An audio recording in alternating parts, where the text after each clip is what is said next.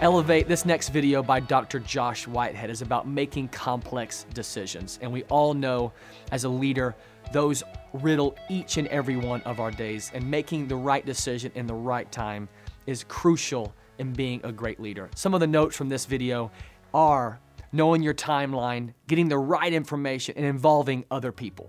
I hope you enjoy.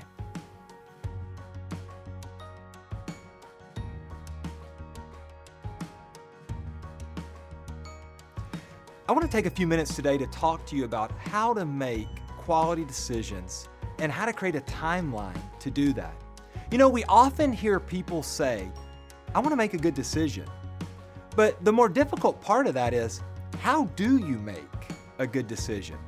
You see, quality decisions don't always happen just because you're an expert in a field. They happen because you have a plan to find that decision and then to achieve it. I want to give you some thoughts about how you can make great decisions and how you can set the timeline to accomplish the things that you're trying to. Let me start by talking about you understanding the timeline related to your decision. You see, you need to determine whether you're creating the timeline or if the timeline has already been set for you. As many people go out to make decisions, they forget that there are other people involved in the process. For instance, has your supervisor set the timeline for you? Or do you get to decide what the timeline will be? Or is there something pressing that would dictate what the timeline should be for the decision that you're making? And above all, ensure that everyone agrees with the decision on the timeline that you're making. The next thing I would tell you to do is consider the factors that challenge your time.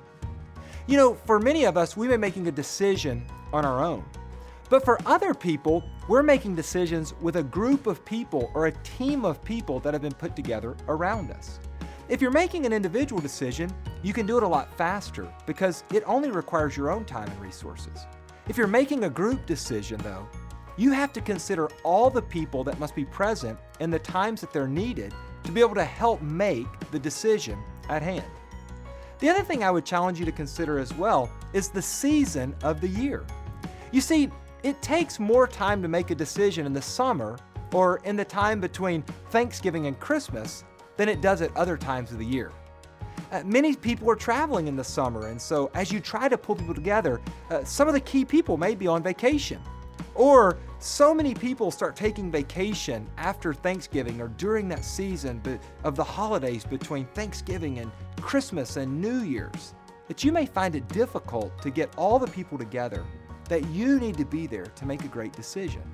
You see, the season that you're in can impact and have an effect on the decision that you're trying to make. The last thing I would encourage you to do is use a resource to guide you. There are so many resources available today. Even on your phone, in your pocket, there are simple things such as Wunderlist, which will help you make a list that's available across multiple different platforms or resources. Things like Evernote are available as well, where you can keep up with lists or insight or information.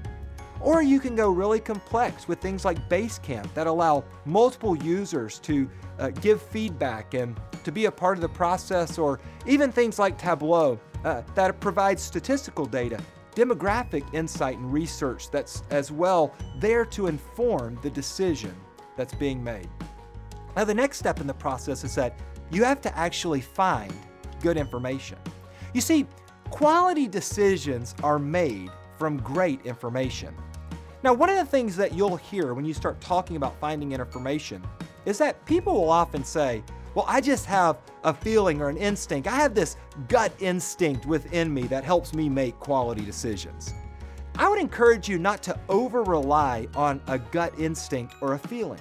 Even though those things can help guide us, they don't always give us the exact insight that we need in making a decision. So I wouldn't solely rely on that. But let me give you a few other things that can help with your instinct in making a decision. The first is research. You know, from information you currently have or information that's available in the market, you can do research to create a good decision. Another thing that you can use are experts in a field. From my perspective, I try to get multiple vantage points when using experts. For instance, don't find two people who agree on everything the same way. Try to find two people who come at things from different perspectives, from different vantage points, so that you have different thoughts and ideas that you can think about as you're trying to make this decision. And then last, remember your budget. You see, a leading driver that impacts every decision you make is your budget. Your decision can only be as good as your budget allows. It's the same thing with your time. If you're trying to make a decision in a compacted amount of time, it'll impact the quality of the decision that you can make. You see, anyone can make a good decision if they have the right information.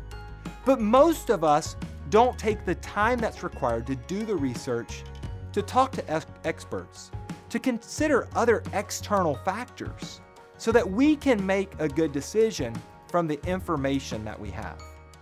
Now, after you get information, you need to take another step or move in another direction, and that would be involving others.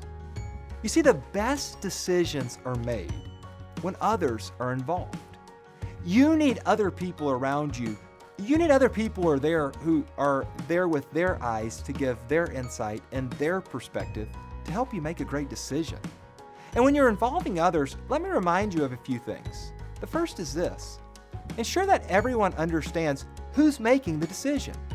There's nothing wrong for a decision to be made by one person, but it's great for people to know that when they're walking in, that they understand their role in the journey is only to provide feedback or to give insight.